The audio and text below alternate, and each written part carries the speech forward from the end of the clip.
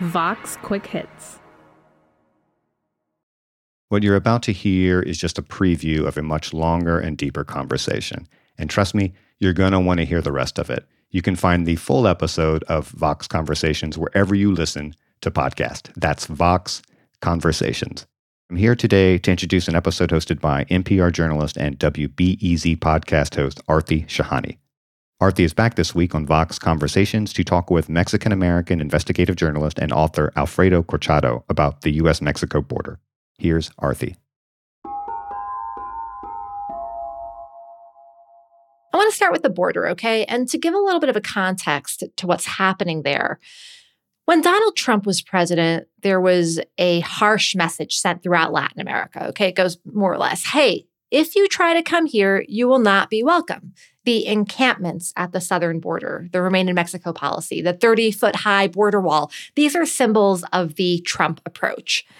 Then you fast forward, President Biden comes in, and immediately he begins to dismantle some of the Trump approach, right? He says, hey, stop building that wall. Hey, parents and children who come here together can stay together. I'm not going to separate them. He basically removes some of the cruelest aspects of the Trump approach.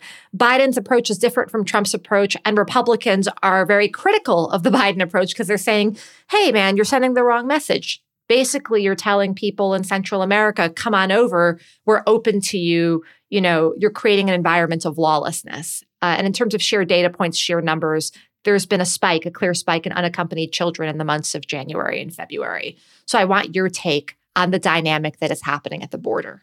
Well, Aarti, it feels in many ways like Groundhog, where here we go again. I mean, the issue we're seeing today is not different from Obama. It's not different from Bush. It's not different from Trump. I kind of get the sense that Biden's been very consistent, or his team has been very consistent about saying the border's not open, the border's not open. But after 4 years of Trump, I think any sign, any change, whether it's administration or even the language, was going to give people a sense of hope. I remember talking to a few people back in December, and they're saying, this may be our moment because of a change of administration, because suddenly you heard, more words about humanity, something that was really absent in the last few years. So there is a sense that maybe this is the time. It takes me back to 1986 when there was a sense that maybe that this is our moment to legalize.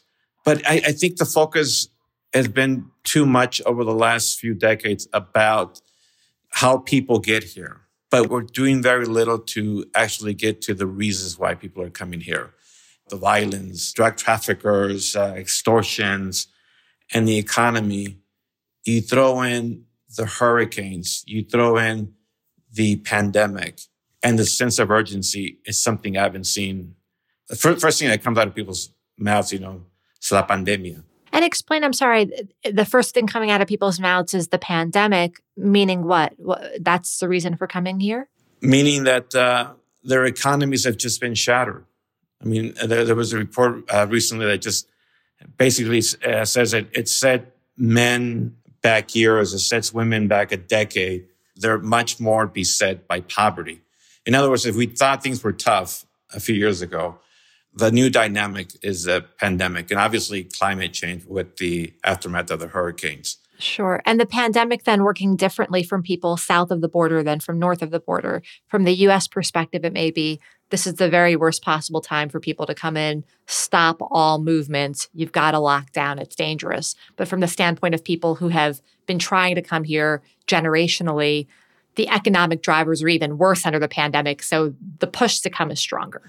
I mean, exactly right. And that's something that when we interview people today, it's a new dynamic. It's a new thing. And as always, America, United States, it's always the hope for them.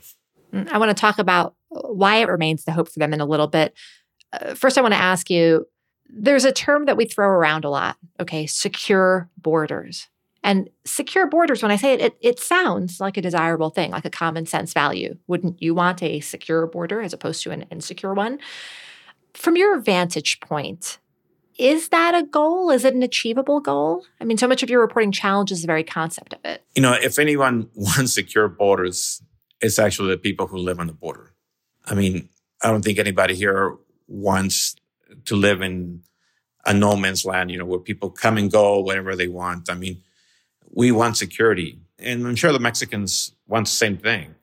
I think it's something that, yeah, sure, we want. But the question is, how do you get it? Do you get it with the big wall? Do you get it with more technology?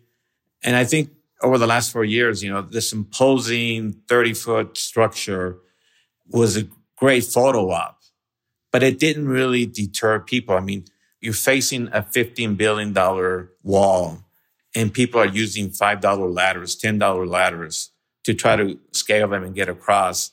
You've seen many injured migrants who are picked up, and because of Title 42, the instant expulsion, right? Mm-hmm. A rising number of injured migrants that are kicked back to Mexico. Mm-hmm. And injured, you're saying, and you've reported this, injured because the higher you build the wall, they're still going to try to climb it, but they just have further to fall when they fall. Exactly. I mean, they're just going to take a chance. You see much more savvy members of organized crime, the smugglers, who will just put people through whatever risk there is for profit without caring, what happens to that person, to that migrant. So I've interviewed some migrants lately who were injured, badly injured by trying to scale the wall, but that didn't deter them. I mean, everything they're trying to do here is, in terms of policy, is aimed at deterring migrants, and that hasn't stopped them. Mm-hmm. Can you explain a little bit about what happens then? So, for example, in efforts to secure the border, I mean, whether it's through a wall that's built higher, and that's a Trump-era policy, or through Border Patrol agents, which are a consistently bipartisan feature of border enforcement. First of all, I'm still wondering, do you believe it is possible to do it? I mean, as someone who's been watching this border for decades, when you look at it, do you think it's possible to do? I haven't seen it in my lifetime. And I came here as an immigrant. I mean, I haven't seen it growing up. I haven't seen it as a reporter. When you pit hungry poverty against a wall, whether you have 15 or 20,000 Border Patrol agents, I mean, that's not going to deter them. I mean, when I ask people, what's going to stop you? And they say, nothing. It's as long as there's a glimmer of hope, as long as there's an idea that maybe we can feed our families back home or put a roof over our heads. All we have is hope. Nothing's going to really stop us. If you like the show, let us know. Room for improvement, we want to hear that too. We're curious to know what you think, what you want more of, what we can improve. And if you have ideas for a future guest host, or topics, send us your thoughts at voxconversations@vox.com. And hey, if you like this episode, share it with your friends, rate and review, and come back next week for a brand new episode. Thanks so much for listening.